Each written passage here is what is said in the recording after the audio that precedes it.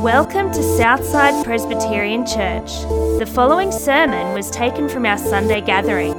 If you'd like to find out more, or if we can help you on your journey in faith, head to our website www.southsidepc.org or visit us any Sunday morning at 9 a.m.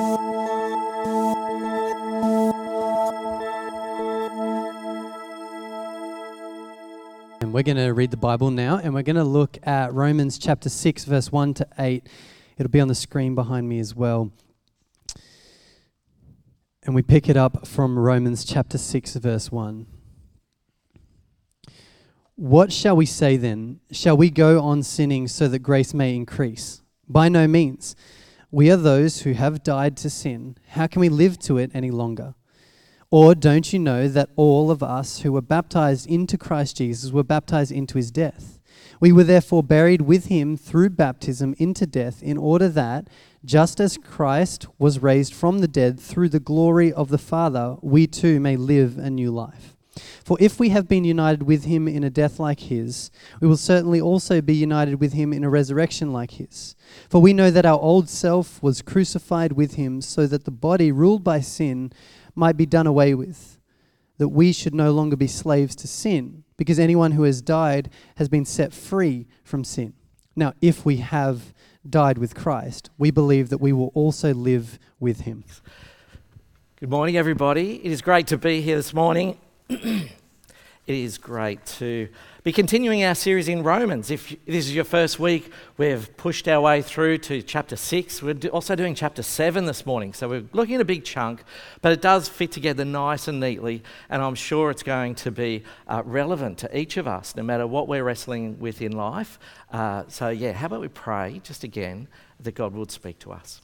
Dear Father God, thank you that you don't leave us alone in this world, that you don't just look down on us with a frown at our sin and the way we live and how we disappoint you, but you invite us to draw near. So Lord, we just pray as we draw near to you this morning that you would speak to us, that your Spirit would open our ears and our eyes to see you clearly, and that we might grow into a deeper knowledge of you and a deeper love of you. We pray in Jesus' name. Amen. I met a guy a few years ago who used to do trips to Africa, preaching trips.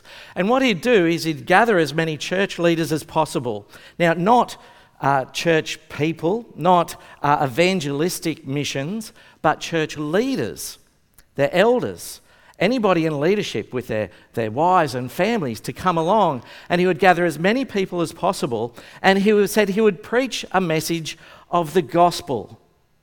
Doesn't sound too radical so far, but the gospel message he preached, he emphasised the message of grace. And if you were here last week, the whole message about how Christ died for us while we were still sinners, that we did nothing to deserve God's love, but he loved us while we were still rebels and sinners. That's how great his love for us, and through grace he saves us. And it's in that message, he said, I'll be preaching to 300 people. Half the people will be in tears of joy. This is such a refreshing message, they said. A burden has been lifted from them, that God accepts them even though they're sinners. And people were just overwhelmed with joy, and tears would roll down their face. But he said the other half of the people were red and building up with sweat. They were fuming. They were angry at this message. And after the service, they would be lined up to talk to him, to say, you will not be allowed back into this area again, this town again, never in our church with a message like that. And after the first person talked to him, he realised why. He said, if you go preaching a message like that, and this is around different parts of Africa, he said, our young people will just go wild.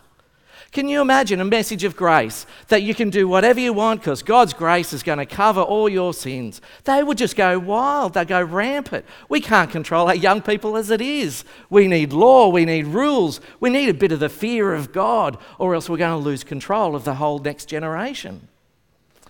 It's like, wow, that's amazing. It's like this divide within the churches about how they understand the gospel and how do you apply grace in light of us being sinners. How do we deal with sin? Yeah, The fear of, with the message of grace, that we would do whatever we want, because whatever we do, God's grace is so big that's going to cover our sin? Or do we need rules and regulations to stop us from sinning, to be good enough to show God that we're genuine and serious? So we enforce the law, a bit of the fear of God, to make us obey him. And as I was thinking about the dilemma of those communities in Africa, I realised actually, I think for most of us Christians, we have that dilemma in our own hearts. See, how do you deal with sin in your life? What are those voices that come into your head about when you're doing the wrong thing before God? And that's what sin is, that we don't live a life that's pleasing to him. We think about other people like we shouldn't. We say things about other people like we shouldn't. We click on things like we shouldn't. Our heart goes many different ways than towards God. How do we deal with that? Is the voice saying inside your head, oh, it doesn't matter. Sin is a soft thing. You can live with it because God's grace is bigger, that God doesn't really care about it?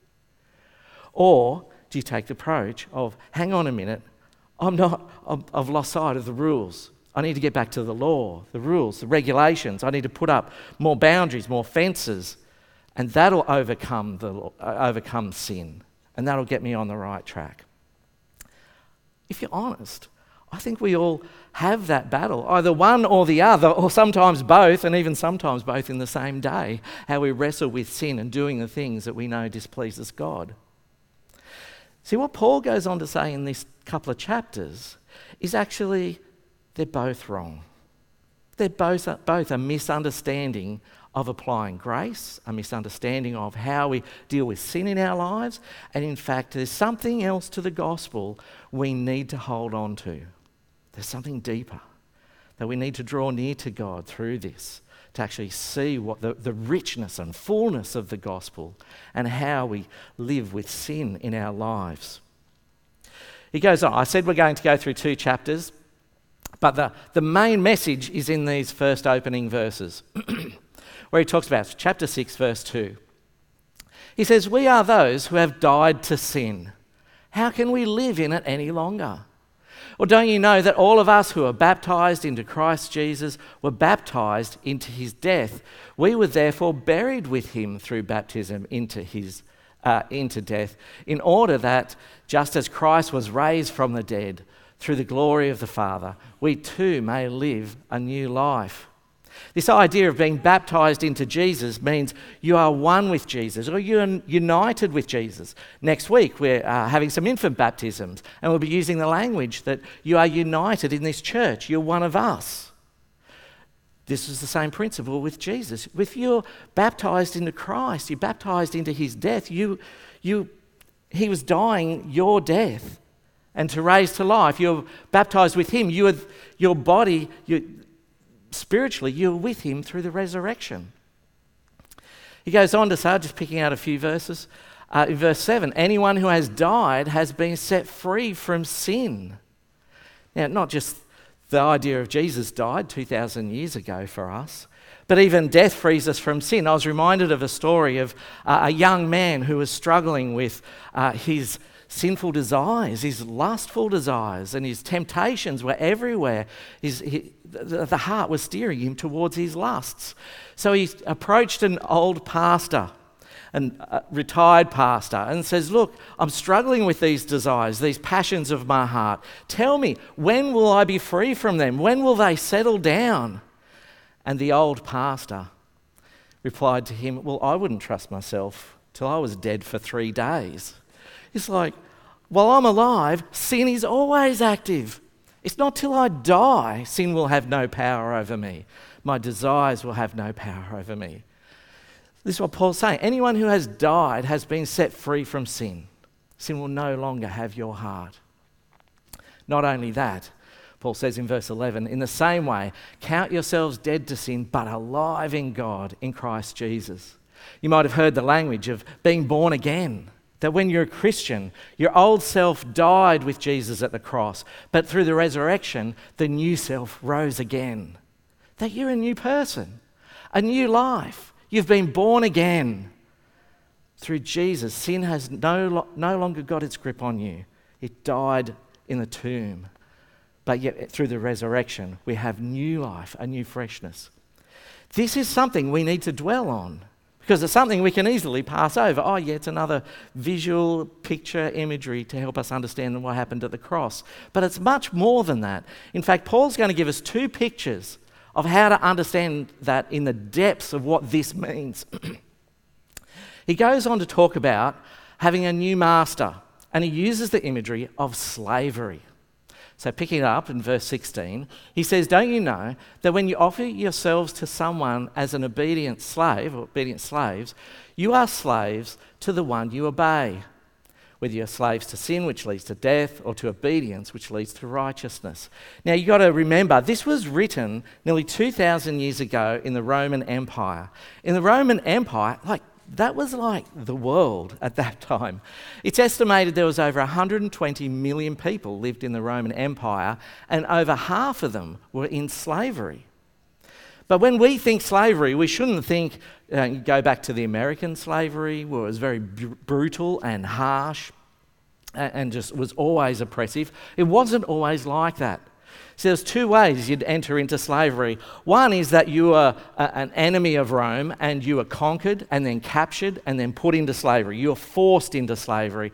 The other way, though, is because of the great divide between the rich and the poor. If you were living in poverty and you no longer could supply food and shelter for your family, let alone yourself, you could move your family into slavery. Doesn't always mean a bad thing, but it does mean what he's saying, you give yourself to someone as obedient slaves. You obey them, but in return, they will look after you. It's almost like an extended family. They will give you shelter, they will give you food, they will give you security that way. But you've sold yourself to them. You no longer belong to yourself, you belong to them. But at least that's a good move. So many people did that. This is a scenario Paul puts up. You can imagine if you were to give yourself as a slave to someone, then you want to give yourself as a slave to become their servant, to live under their household. You want to choose well, don't you? And let me just fill out this picture a little bit, that you would go to a wealthy area, somebody who can afford to maintain people under their roof, that you would go to the places with the big properties, the big mansions, the big front gates, and you would go, maybe this place is rich. I wonder how I would be treated if I was a slave in that place. And the image go, what happens if you went to the gate with the big flashing lights, the big LED lights? It looks so impressive, the big walls. You go, this looks amazing. And on the front gate, the estate is called Sin. But that doesn't put you off because it's in pretty lights and LED lights and it looks awesome. So you peek over the fence and what do you see in this estate? You look for the master. What does the master look like? Actually, I can't see a master. It looks like everybody's doing their own thing. What are the people doing? They all look busy and working hard and pursuing things. They all say, no, there's no master here, but yet they're driven by, on one corner, there's all this gold and they're pursuing wealth. I want it. I need it. I can have it. I'm going to chase it. And they leave their own families behind and they're all fighting and working hard to pursue money and wealth and gold. Even if their pockets are full of gold, they want more. They can't get enough. And that's what sin does, doesn't it?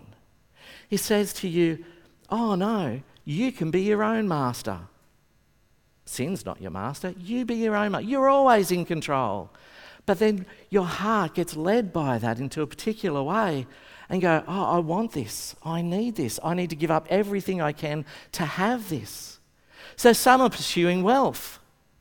Others are working hard to fulfill their sexual desires. They're driven by that and they'll do whatever they can to pursue fulfillment in there. But they're never fulfilled. They're always chasing more and in different ways.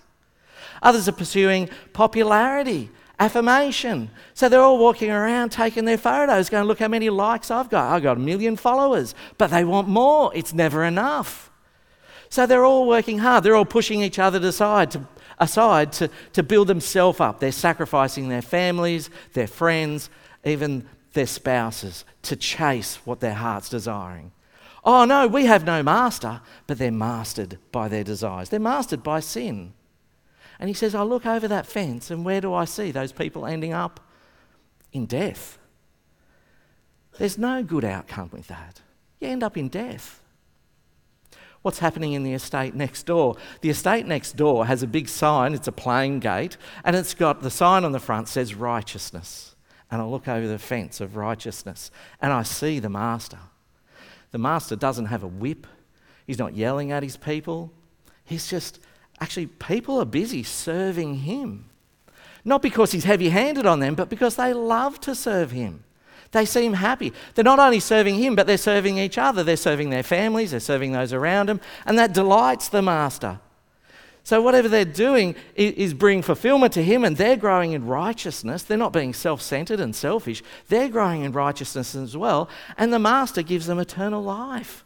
There's no death here. Everybody seems like they're growing in righteousness, growing with those people around them, sharing stuff with their families, bring joy to the master, and he brings joy to them. It's like if you had a choice, who are you going to submit to? What master are you going to become a slave to? Slave of sin, slave to righteousness. Actually, there's another bit of the story. You actually don't have a choice because you weren't born into freedom. If you're here last week, you would have heard Paul, the Apostle Paul who wrote this, just been telling us about we've been born unto Adam, under sin. If you're born into a household of slavery, you're the owner of that master. And we've all been born under Adam in sin. And this is where we are. We are slaves to our heart's desires, slaves to our addiction, slaves to our drives. We want more, we're never satisfied, and we're destined to death. Now, there's only two ways to get out of slavery. One is the master decides to sell you. He could choose to do that, but sin will never let you go. Sin never lets you go. Or you die.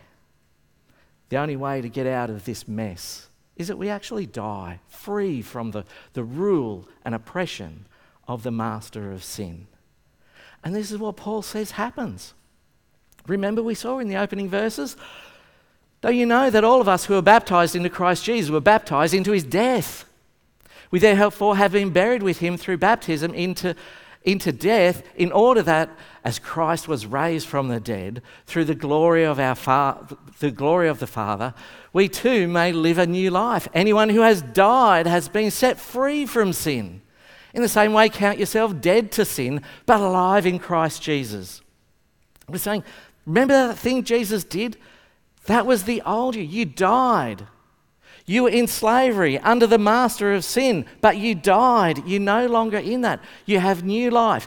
Notice what Paul's saying here. It's not that, aren't we fortunate that Jesus died in our place so we can have life? It's actually much more than that. The old you died. Feel the weight of that. The old you who was mastered by sin is dead through what Jesus did on the cross. We were baptized with him. We were united with him. We died with him, the old self. And the new self, we've been born new in Christ Jesus. So what does Paul say after explaining this thing about sin in chapter 6? He goes on in verse 22. But now that you have been set free from sin and have become slaves of God, the benefit you reap leads to holiness. You're not on the slaves to sin side now. You're under the master of righteousness.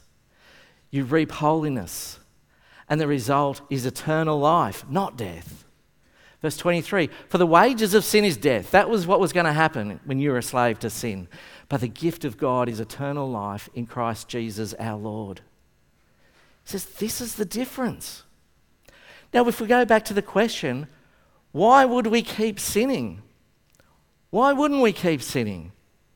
He says it's like you've died to the old self. You've been freed from the slavery of sin. You've been given new life, righteousness, eternal life. It's like having a peek over the fence back into the side of sin. I can hear the loud music and the bright lights. I can see the glittery gold, the sexy people, the fame and the fortune. I think I can have a bit of that. I think I can dig my way under the fence and go back in. I can control my sin, I can have what I want, and I can duck back in on God's side. Paul's saying, You don't know what you do. It's ridiculous that you would do that. You've got everything you need from a God who loves you, a God who saves you, a God who dies with you and gives you new life. Why would you go back to the old ways? Why would you go back? That's the example of slavery. Here's another example of marriage. It goes on in chapter 7. Do you not know? The law has authority over someone as long as that person lives. For example, by law, a married woman is bound to her husband as long as she is alive. But if her husband dies, she is released from the law that binds her to him. So then, if she has sexual relationships with another man while her husband is still alive, she's called an adulteress. But if her husband dies, she's released from that law and is not an adulteress if she marries another man. I know that's very wordy, but this is the same applies to us. When we commit for marriage, we make vows to each other. I love and cherish you. For richer, for poorer, I'm with you. Till death do us part, I'm with you. See how the principle still applies. I'm making vows. I'm with you. The only thing that's going to separate us, not richer or poorer, not sickness or in health, the only thing that's going to separate this is till death separates us. Now, how that works out in a good marriage is that there is a sense of handing over ourselves, a bonding of two become one. So there is this trust that is built, this unconditional love where we feel safe with each other, vulnerable with each other. And there's an openness with each other. We can drop down our guards and be ourselves. And that's where we find real intimacy and connection with each other, because we're in a safe place, not judged, but accepted and loved. He says this unconditional love is what we want. It's unconditional love where you will choose to give up your freedom and your independence. It's unconditional love where you'll give up your rights to go, it's all about me, and see my duty and obligation is for the other person.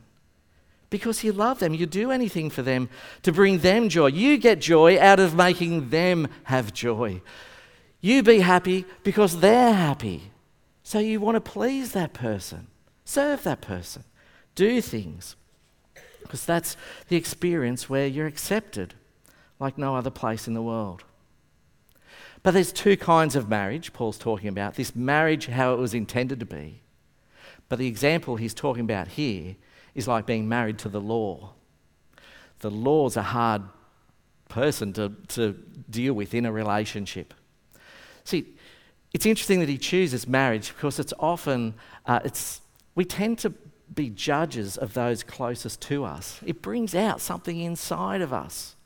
So we judge our spouse or even our kids more than we judge anybody else. It brings out the lawyer in us. And, judging, being married to the law, it's like having the spouse who says, you need to know rules. So as your spouse, I'm lovingly going to tell you, these are the rules.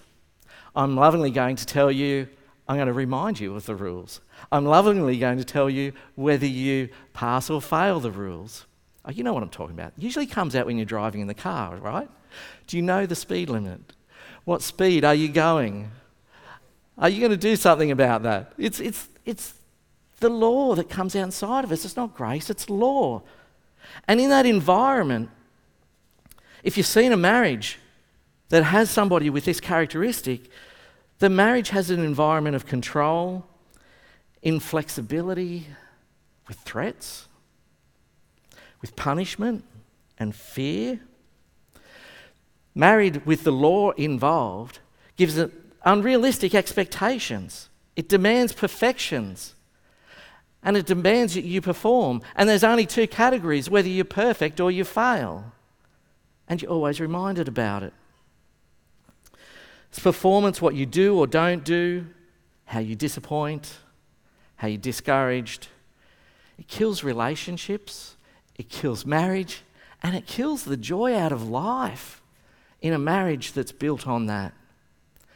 And the person ends up being burdened and oppressed and asking the question, I gave up my freedom and independence for this. I made vows till death do us part for this. That's what Paul says. If you're married to the law, they're not going to let you go unless there's a death in the family. There is no divorce, there's death. And this is what Paul goes on to say. So, my brothers and sisters, you also died to the law through the body of Christ. I want to say, oh, it's good. Jesus died to the law. The law has no power. The law's dead and gone. It's buried. No. The law's not going to let you go. The law's been around for generations, been around for hundreds of years, been around for thousands of years. The law won't go away. But unless you die, you won't find freedom. Remember what Paul says, back to our original verses. Don't you know that all of us who were baptised into Christ Jesus were baptised into his death? We therefore buried with him through baptism into death, in order that just as Christ was raised from the dead through the glory of the Father, we too may live a new life. Anyone who has died has been set free from sin. In the same way, count yourselves dead to sin, but alive in Christ Jesus. There was a death in the marriage. And it was us. It was the old us. But the old us has died. And the new us has now been set free from that burden. And what Paul goes on to say in that relationship, following on from verse 4, he says, so brothers and sisters, you also died to the law through the body of Christ, that you might belong to another. We've given up the old marriage. We have a new and better marriage. To him who was raised from the dead, in order that we might bear fruit for God. This might weird out a few of the blokes in our heads with this imagery, but it is a helpful metaphor. We're died to the law, the abusive partner. We're now married to Jesus, the one who died with us, the one who gave us new life, the one who lives through grace in the relationship. And did you get that last bit? In order that we might bear fruit. What does the law do? It oppresses you. It pushes you down. You can't do that. You're a failure. But what does Jesus do in his relationship? I want you to be fruitful. I want you to thrive. I want you to grow. He encourages us to be the person that we want to be, that spouse. See, when you know who Jesus is and what he's done for you, when you know the Heavenly Father, that he loved you so much that he gave his only Son to bear the death, then you realise, I want to know him. I want to draw near to him. I delight when he is pleased. So I serve him willingly.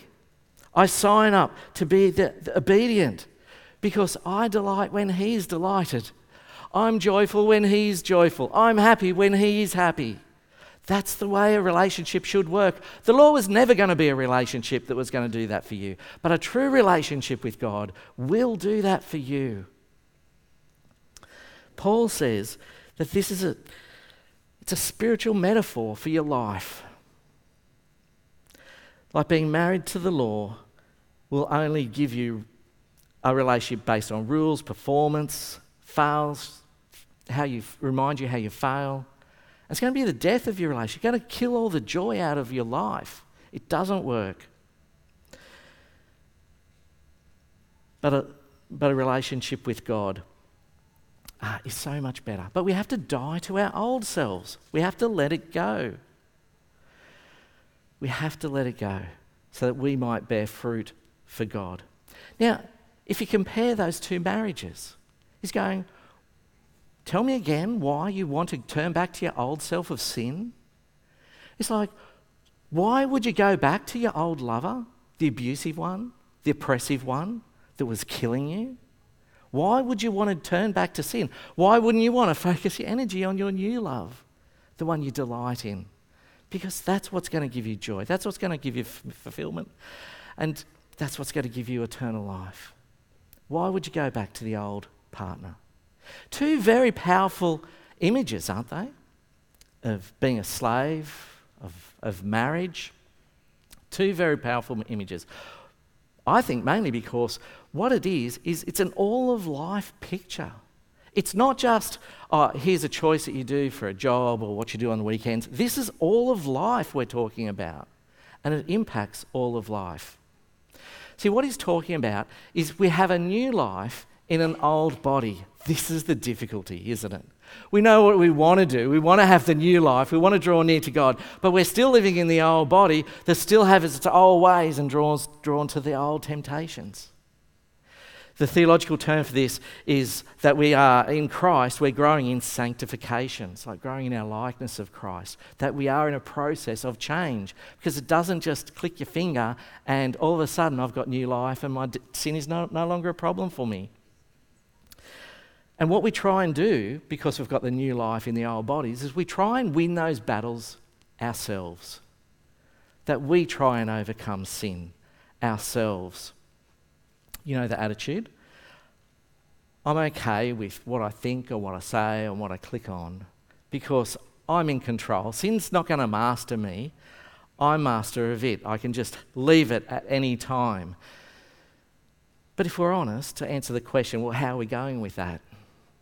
Because sin is a master and you can't stop whenever you want. It'll keep going. Or even if we have the attitude, well, I can defeat sin. I have power over it. I can control my sin because of the law. I put up rules and regulations. I know when I cross the line, and if I fail, I put up more. How are you going with that? Are you finding freedom in the law? Are you finding freedom through rules and regulations? Or is it just burdening you, showing you where you fail, why you don't deserve life? Because that's what the law does. It kills it out of you. It's only dying to our old self through Jesus on the cross and realising we've given a new life, a new chance, a new identity with Jesus. That's where we find joy and freedom. This is a description of the new life. Tim Keller has a helpful imagery within this battle of doing, I want this new life, but I'm still in my old body. He tells a story of a country that's lived under the oppressive regime. A regime of rulership. There's a key ruler that's in power, and he's oppressed the people for years, for generations. They've been beaten. They live in poverty. They've got nothing. They fight for the scraps. But a neighbouring nation, a good nation, comes in with their army. They defeat the oppressive regime. They take over the capital city. They take over the Parliament House. They take over the rulership. Victory has been won. That there's now a good leader that's been put in place with good rulership, with the army around. And all of a sudden, the burden off the people is freedom. They can now start enjoying life. They start serving each other, loving each other, and now life is real life under them. But if you've seen this in practice, it never works as sweet as people want. See this in the Middle East. You can come, you can take over the rulership, but what happens to the old regime? It goes underground, goes out to the villages. It's still there. It still raises its head. They still try and cause trouble. They're no longer in charge. They no longer have control, but they will still try and cause trouble. He says that's the story of the Christian life. Under Jesus, we've got a new ruler, a new master, a new husband. We're under new management. We have a new life. We're a new country, a new person. But sin is in our old body. It's been there for years. We're born into it, remember. And it will always try and fight you. It'll always try and cause disruption with the new leadership. It will always be there. So we have this tension, this battle. We are new people with a new leader. But the sin still tries to tempt us. Paul describes it like this. We get to this end of chapter 7. It's a real dilemma for him. Lots of repetition, lots of thinking on the run from him, it seems. And I feel like I could have written this because it's just so, what do I do? What am I thinking? Let me explain. He says, "For I know that good itself does not dwell within me. That is, in my sinful nature. For I have the desire to do what is good, but I cannot carry it out. For I do not do the good I want to do, but the evil I do not want to do, it keeps on doing. Now, if I do what I do not want to do, it's no longer I who do it, but it's sin that's living in me that does it." You following this? I want to go this way, but my body's saying I want to go that way. What a wretched man I am, he says. Who will rescue me from this body that is subject to death? Thanks be to God who delivers me through Jesus Christ our Lord. There's a couple of big things to notice here. This is the Apostle Paul, who was confronted by Jesus himself. He still battles sin. He's not rid of sin, which I think's an encouraging, discouraging. I'd love to say no sin in your life. But in reality, we're all going to have sin, always there in our old self. It's not going to go away. But notice how Paul feels about this. Did you feel the grief about his sin, the disappointment? Never does he say, oh, because I'm a failure because of the law. Oh, I've disappointed because of the law. It's because I haven't lived the way God wants me to. I live to please him. I delight in pleasing him, but I know I'm doing stuff that I shouldn't be doing. I'm grieved over that. That's very different. This is when you want to live to please your spouse, but you do something dumb to disappoint them. Not because they're a ruling oppressive, but because you love to delight them and you disappoint them. This is what Paul's talking about. But he's not because of the law. I need to do better. I need to eliminate sin for God to love me and accept me. He says, no, I'm a wretched man. I'm still in my old body. Who will rescue me from being a subject of death? That's right, Jesus has rescued me. Remember those opening verses? I died with him. I rose with him. I have life in him now. Thanks be to God who delivers me through Jesus Christ our Lord, because he's a God of grace. He's a God of acceptance. Doesn't demand perfection, but he loves love and obedience, that you come to him. This is the tension we have. That if we're grieved that we're not pleasing our Father, not because of rules, but because that sin is still there. The idea of sanctification is that we grow into it, that we need to be aware of it, we need to address it, we need to take sin seriously, but it's not a pass-fail. His love for you is guaranteed. Grace is guaranteed. Eternal life is guaranteed. We just need to draw near to him to experience that love, security, where we can be vulnerable. We don't have to pretend we're people we're not, but we can be vulnerable with him and be safe, because that's where we find true intimacy, even with God. I want to pray now for all of us, that no matter where you are in your journey, if you're here today and you're not sure about this God thing, you're not sure about this Jesus thing, I hope today's been helpful in some way to go, he's a real God, somebody we can really know, with a real relationship, and it does change your life. But even if you're a Christian, no matter where you are, from a new Christian 80 years, I know we're still battling with sin. And I hope that God will help us to draw us near to him so we can see that, identify it, and live lives that please him. Let's pray. Dear Father God, we thank you for your love for us, that you would send your son Jesus to die for us. Not just die in our place, but he died with our old self. Our old self that was mastered by sin, mastered by law and rules and oppression, has died the death when Jesus went to the cross. And when he rose again, that we are made new. We are born again with a new chance, with a new master, with a new husband, with a new God. Lord, thank you for accepting people like us, sinners. But Lord, we confess to you, if we're honest, we are broken in our sin. We are frustrated that we can't overcome it. We are annoyed at ourselves. We disappoint ourselves that we aren't the people we want to be. We aren't the people that live to please you. But Lord, as we sit here, Lord, we confess to you that we want to be those people. We want to delight in you, to grow in our righteousness, to grow in our fruitfulness to you, to thrive under you. But Lord, help us to cling to you. Lord, give us your spirit to hold us close. Help us to draw near to you in dependence. We pray in Jesus' name. Amen.